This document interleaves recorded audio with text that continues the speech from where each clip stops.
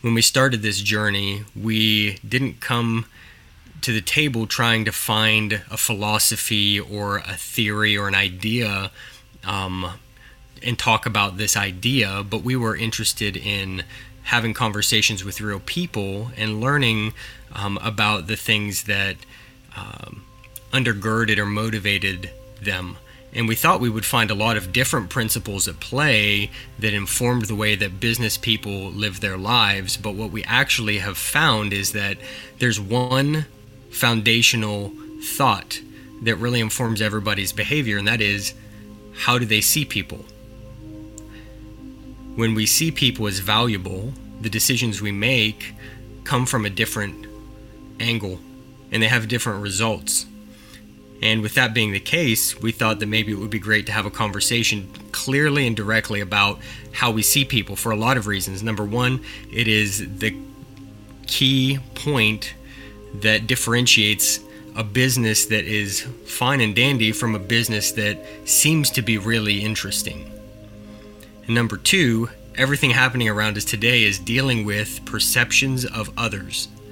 How do we as a culture see other people that are the same as us or different from us? Politically, racially, socially, economically. So we thought we would pull a couple of previous guests into a conversation to help us process some of the ideas that we had behind this. So we asked Chris Cox and Rachel Selby to sit down with us and just have an open conversation. That conversation led to this mini-series on how we see people. And enjoy.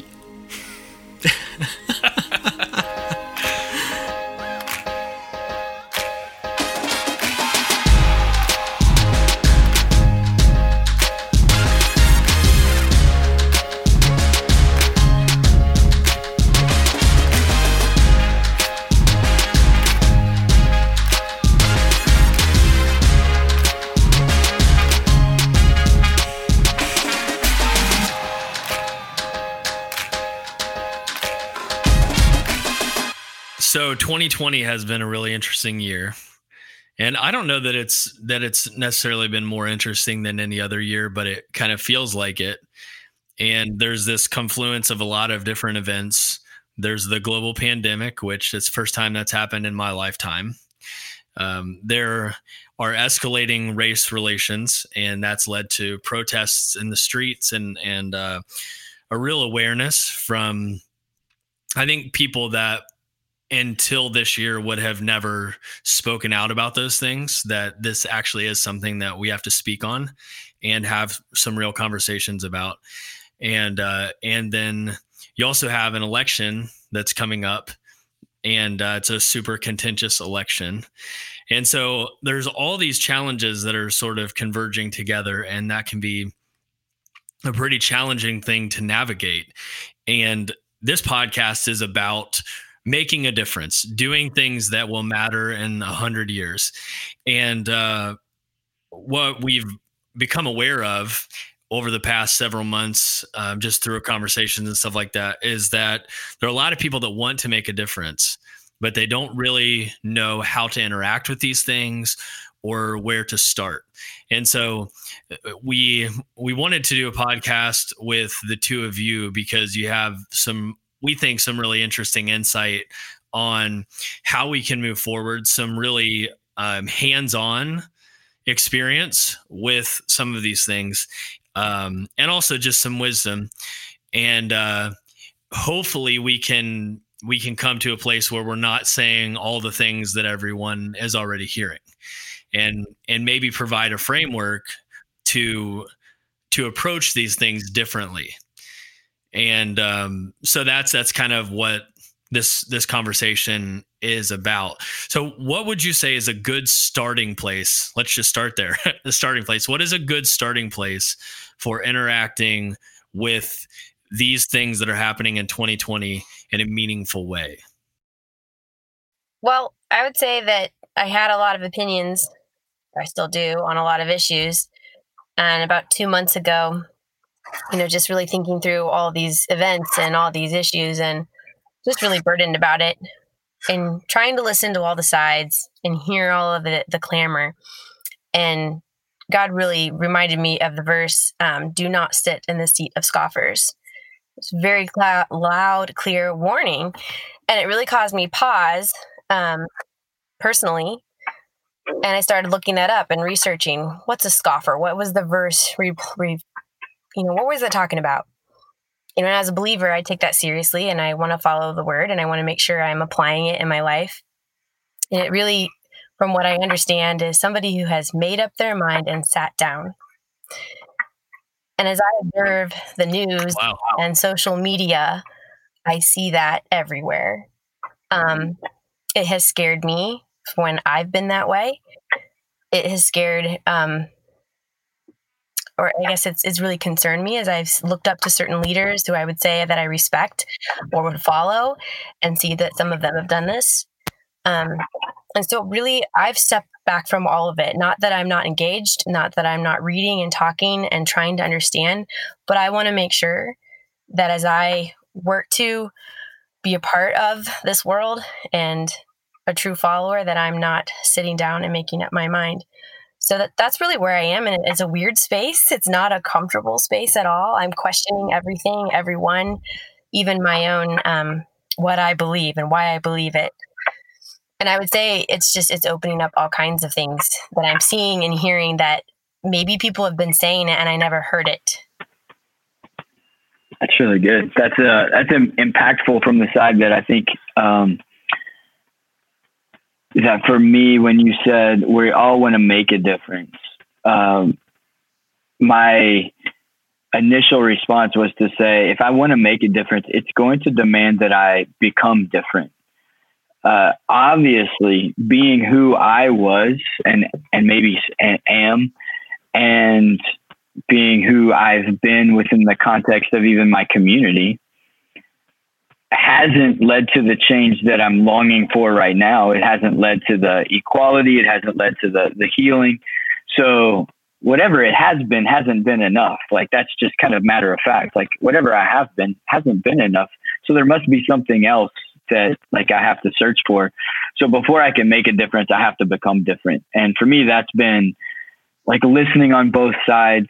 One of my biggest landings that I always challenge myself on is, can everyone belong even before they believe?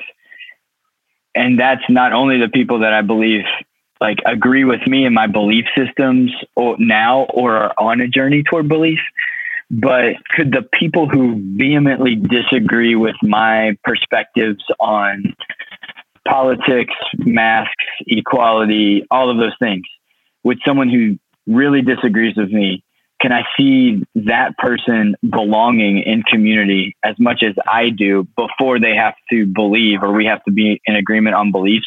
And I think starting there is really important for me. Is when I don't want people to belong, I have to do the work on myself to be open for people to be allowed to belong, so that then we can talk about our beliefs. What are the warning signs that you have identified in yourself? And this question for kind of both of you. What is a warning sign that says, I don't want this person to belong? Knowledge education is empowering. So when you learn something new and you learn something that changes your perspective, all of a sudden you want everybody else to know it too. At least maybe that's not just me, but you can be annoyed with those that don't know it yet, or you can be mad at people that they don't even want to try to hear it or learn it. So those types of personalities or people that resist even learning something new because they don't want to change their mind, they don't want to consider having to change their mind. It's hard for me because I feel like we're at an impasse, and I can see it almost. It's received in a hateful way sometimes, or it comes across as hateful behavior, and so that's really hard for me to try to be a bridge there personally. Yeah, that's good. I would agree with the theme of just learning. I find in myself that the enemy that rises up inside of me when it's time to learn is either arrogance or ignorance. Either I don't know anything about it, so I just want to move on because I don't ever want to be part of something that I'm ignorant to. And if I am ignorant to something, then I'm just it can't be a big deal because I don't have margin to keep learning all of these things or whatever. or arrogance, which I think is actually just to the same definition that Rachel was using as scoffer earlier, is like arrogance is sitting in it and just being like, I've already landed on my belief system. I'm here. I'm just going to sit in it and look at it. But those two things are the enemy of learning. And I find in myself, when I come across as arrogant with an idea or a concept, that means I've ceased to be a learner and I need to put myself in check. If I walk into a room and think, I do not know anything about this, so I don't have anything to say, I'll let the more informed people sort that out, then I've chosen to be ignorant and I've put myself as a victim in that scenario of like, I can't engage in the conversation and I can't learn. And then the simple check for me is anytime I hear myself use the words they or them, then I know that I've gone out of bounds for myself. If I hear, well, you know how they are, or when they choose to do this, then I'm like, I gotta go. I need to go spend some time getting centered up, because if everyone's supposed to belong, there is no they, and I just said they. So that means obviously I don't believe they belong. And these are questions I ask myself too, when we're supposed to surround ourselves with people that encourage us and spur us on, but we're supposed to be inclusive also. And at what point is there a point where you shouldn't have somebody in your circle? I don't know. That bothers me. I don't like that thought because that feels judgmental. But I think there's a real danger out there right now with thought and influence and just a spirit of division. So I guess I'm curious your thoughts on that. Anyone's thoughts? I love that question. I've wrestled with that so much. In order for someone to belong, does that mean in every environment, in every space with me? Or are there certain spaces that I need to be able to process my belief system that may be broken? Or I need to process my understanding to make sure that I'm right in this conversation, but that not only is my concept right, but that my posture is right. And I can't do that with everyone in the room. So belonging doesn't mean that everyone's in the same space. I view it as relational belonging, right? I can have friends, family members, all around. And if someone said, do they belong? I would say yes. But if someone said, who belongs the most? I would say Sarah. Like she gets a space. My wife, she gets a space that no one else gets. Like she gets a belonging that no one else gets, and a benefit of the doubt that she gives me or that I give her, or like, so I think there's layers to it. And it could even just be the question of if they, let's put the they back in, if they came to us, would they ever feel like they could belong? Not do they belong, but would they feel like they could belong with us? And that's probably where I spend the time working, is to focus on that of, and no, it wouldn't, because it wouldn't feel fair. And we've probably all been in those circles where 9 of us are in the same tribe on a belief system, and one person comes in and starts to just kind of rattle the cages a little bit and stir things up, and all 9 just pounce on of like, no, but this, because we're trained, right? Like we protect the tribe, and it's like, this wasn't a safe space for them. Did we invite someone into the wrong space? Did we need that separate space, or did we need their voice here to see what it looked like to be us when someone disagreed with us? Because that wasn't too pretty what just happened there. I'm sure in your arena, like coming through this political process, that had to be a really difficult journey of knowing how everyone could have hope that they could belong while without even surrendering the tenets of what you were standing on in that journey too. It's like, in order for this person to be, or this group to be welcome, do I have to change my belief system or what I've said? Or like, how do I embrace everyone without changing everything about our value system or what we stand for? And there were probably some corners that could have been cut as well, that you could have said certain things so that people felt like they belong. But I'm sure that was internally difficult too, of going, no, I have to stand with what I know is true in that. I bet that had to be emotionally overwhelming. Yeah, there were certain times I can clearly remember, whether it was in giving a certain talk on something or a particular audience and being advised, oh, don't talk about this, don't go into this subject. And that is difficult because you can kind of read a room pretty quickly in a mood and know what needs to be said, whether you were brave enough to say it or not.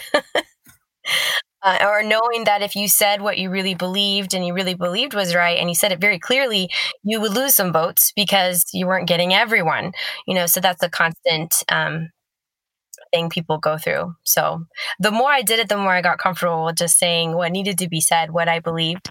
That's really important too, right? Like that. So recently I've been intrigued by public personalities who have worked out their belief system on a public platform instead of in private before they went out on their public platform. And you can just see them working it out, right? A belief system around race, religion, identity, history, systemic aspects. And I watch it happen on a public platform. And there've been a couple of times where I've thought there was no one in the room for you to like say that and see their response before you walked out on stage. And then you said that and you saw their response and you don't love it. And now you're trying to walk it back because you weren't sure how it felt. But Rachel, as you were just talking, sometimes I take for granted that like you and we get to practice this a lot because we've had some public platforms and we've been able to talk in front of crowds and people ask our opinions. I am really empathetic to the local just community citizen who is trying to sort all of this belief system out without having this many opportunities to practice it, and then are being blasted from a perspective on a social media platform, or they say something wrong at a family reunion, or like what you just said of like, the more that you practice it, the more comfortable you felt in sharing your belief system and just saying what was right. I don't know that people get a lot of opportunity to practice right now because of cancel culture or fear or anything else. And I think that's something that I really empathize with, is just that safety to practice around my peers. And just, it's a safe place to say whatever, because I'm not going to cancel you if you say whatever. I'm just here to listen and talk about it. So I just want to hit the pause button for just a second and talk about this idea that Chris has just brought forward, and then we'll resume the interview.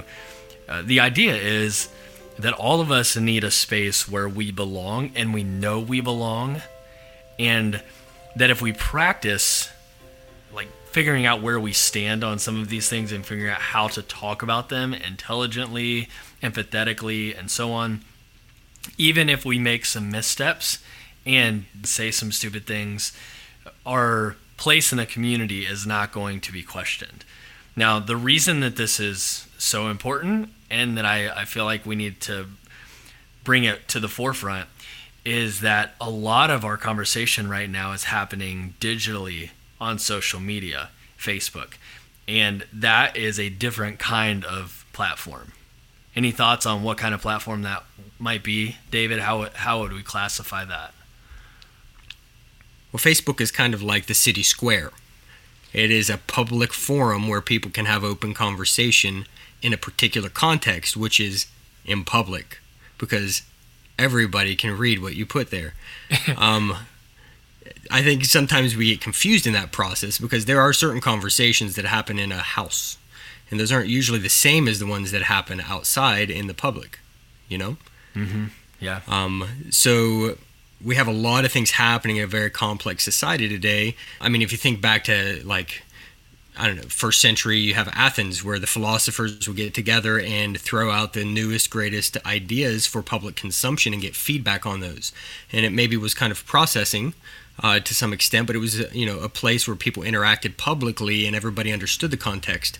With everything being digital, oftentimes we forget that what we say in those places are publicly stated. And so we're having miscues in our understanding of context, and sometimes these conversations are unhealthy because they're intended for a different space. When we interviewed Matt Klimmer, one of the things that really stood out to me was when you asked him how connected he was digitally, he talked about being present there, and his reasoning was that when he is online, he imagines that he is in a room Right. with other people. Being on a platform on social media is like being in a room. And whatever you do or say, it's as if you are doing that and saying that live in person in the room, even if it was a small get-together at your house, a small cocktail party, a small Bible study, whatever, a small group getting together. You know, in those settings, whatever you say, however you engage, knowing that everyone in the room's like listening to you, you probably think about who your state of being in that moment. But for some reason, when people are online, they don't bring that same vibe with them and are just sharing and saying whatever, instead of realizing, nope, you're in just a room of people. And so really who you are online should be the same who you are offline, and who you are online, you may not think people are listening or watching like they would if you were in their presence, but they are, and it matters. And I think that would go a pretty long way in helping us engage more empathetically, compassionately, and thoughtfully in public forums. Chris, some of the things that you're talking about right there bring to mind the idea of like an individual response to these issues that are surrounding us, right? And how oftentimes we think that I, as an individual, am the person who has to make a decision on how this should be dealt with, when actually what you've just described is more of a collective process where I, as an individual, am a voice, but there's a safe place where I can have conversation with other people to help me process through the challenges that are in our culture. Really, these are common, like, collective issues. And I would be curious to hear what you think about our responsibility in our homes, maybe, especially with you and Rachel having connections with like children in some challenging areas and situations. How important do you think it is for us in our families to take responsibility to create a space where we can engage in critical conversation about these very relevant cultural issues that are in front of everybody? And whether or not that could be a cultural shift that we make on purpose when we're aware of that, to help our children engage with these issues in a better way than we have historically done. Yeah, really good point. And I think great question. So in the beginning of your question, you were talking about like that individual in comparison to the communal. And one thing I would just invite us to consider is that there is no individual. If you put together your belief system, and I just said from a positive side, name the 5 most influential people in your life, you'd probably give me 5 pretty healthy or good influential people. And then if I said, but who really influenced you, right? Like who did something that traumatized you, wounded you, or discouraged you in such a way that you spent at least a season of your life trying to overcome those negative words that were said.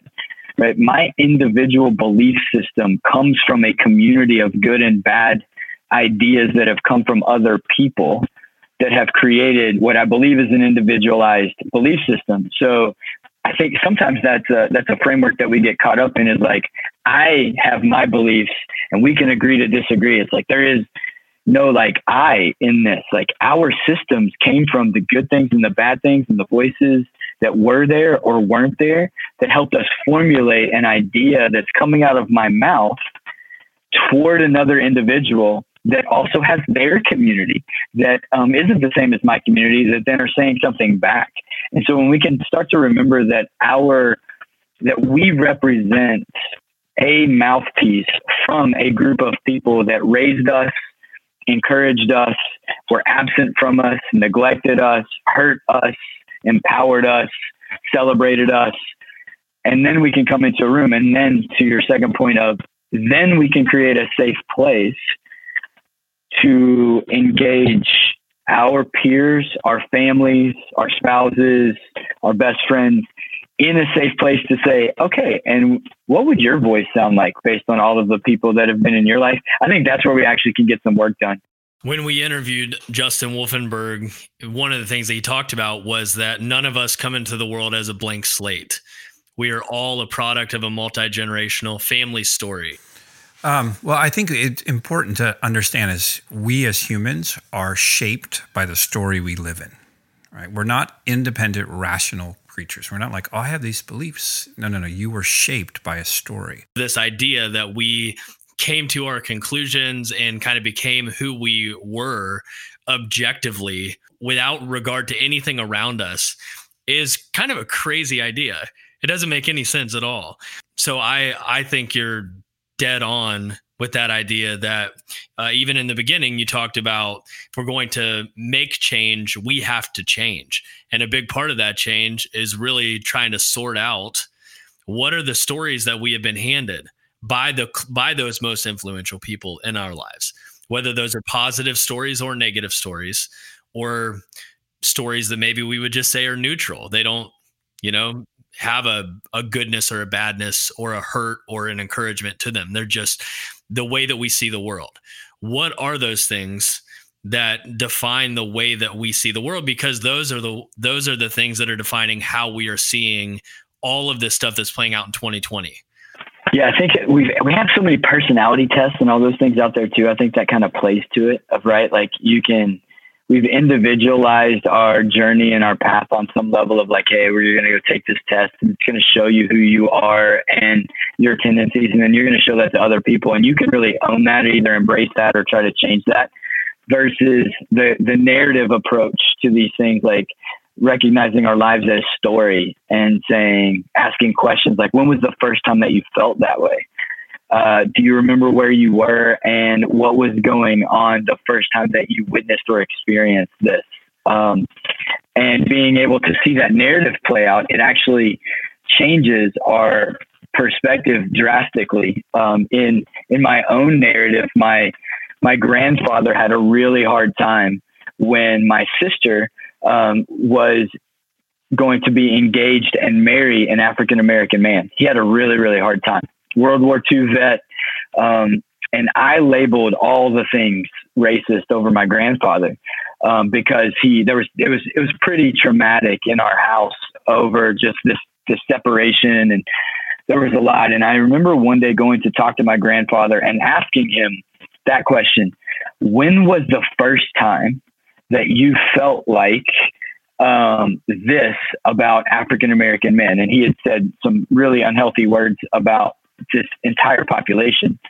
And he actually took me back to his childhood when he had to walk through a different neighborhood where he became a minority in order to get to school, and how on that day he had been bullied as an elementary age boy. And so it changed drastically for me of going, oh, wait, your perspective isn't just about racism or systemic activities.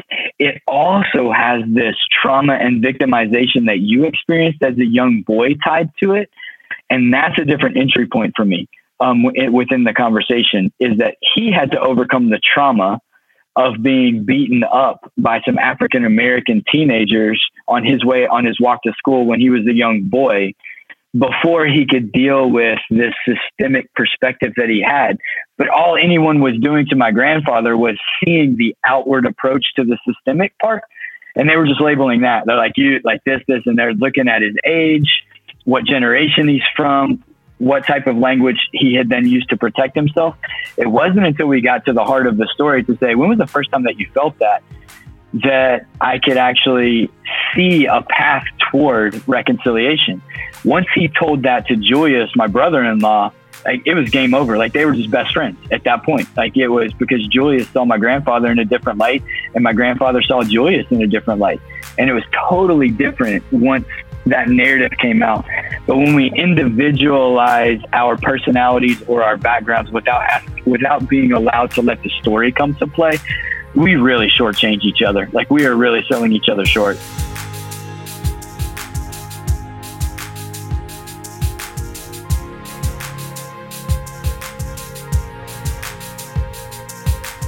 I was listening to this teacher one time talk about worldview and really how do we have compassion for people that we perceive to be different than us. And he said a phrase that I've never forgotten. It was a long time ago, and it has stuck with me. The phrase is, "Your world is not the world." And that phrase was so impactful to me because it was the first time that I really took any time to consider that the way that I have experienced the world might be different than the way that the people around me have experienced the world. And like I said, that was the first step. But as I have gone on that journey, I've really started to ponder, like, what would it be like if I were maybe born into a different family, or born into a different country under different socioeconomic circumstances? I mean, those things are really important. And that's what we're talking about when we're talking about the stories that have shaped us. The context in which we have lived our lives has deeply informed the way that we're interacting with the world. And that's great and fine. But what we have to understand is that our experience is different than other people's experience. And the only way that we can begin to understand other people's experience is to, one, acknowledge that our world is not the world, that there is actually something much bigger than us happening around us. We're not the central character. And then also to listen, ask questions. And that is part of where we're going in the next interview. I think we also have to remember that our experience is valid, and that is born out of our life context. But in the same way, somebody else's life experience born out of the context from which they come is also valid. And I think trying to make our perspective the only right perspective is part of the problem in this conversation. Yeah. All of us are broken. All of us have, in many, many ways, been presented with a broken world. And it has shaped us. And none of us have it all together. None of us can lay claim to, I know the absolute truth about everything. I understand this to a full extent, really, in any way. And so I think just the acknowledgement that I am broken and the person that I disagree with is also broken.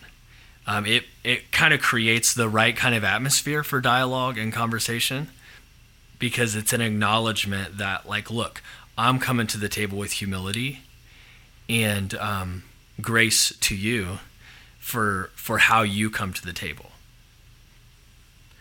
Yeah, I mean, I'm not Japanese, I don't know Japanese, but there's a word that I ran across. It's the word kintsugi, and it is apparently a Japanese method of repairing broken pottery with gold. And so the idea there isn't that we broke a bowl, let's throw it away. If we're broken, we need to mend our broken spaces. And if we take in our mind this idea of kintsugi, or repairing those broken spots with gold, then when we come to the table, we're acknowledging the fact that we do have spaces in us that have been damaged. But because of a process of healing through that, we come out on the other side with the remnants of that breakage, but it's something that makes us beautiful. And that experience of suffering, of pain, of recognition of something that's broken in our lives can inform and even influence, conversations about things that are challenging as we go forward. We're really excited that you took any time out of your day to tune in to listen to this conversation. It is not over. This was just part one of a several-part series, and we really are going to explore some of this more in depth. We would love for you to come along on the journey. In the meantime, go out and live today in a way that will matter in 100 years. Shalom.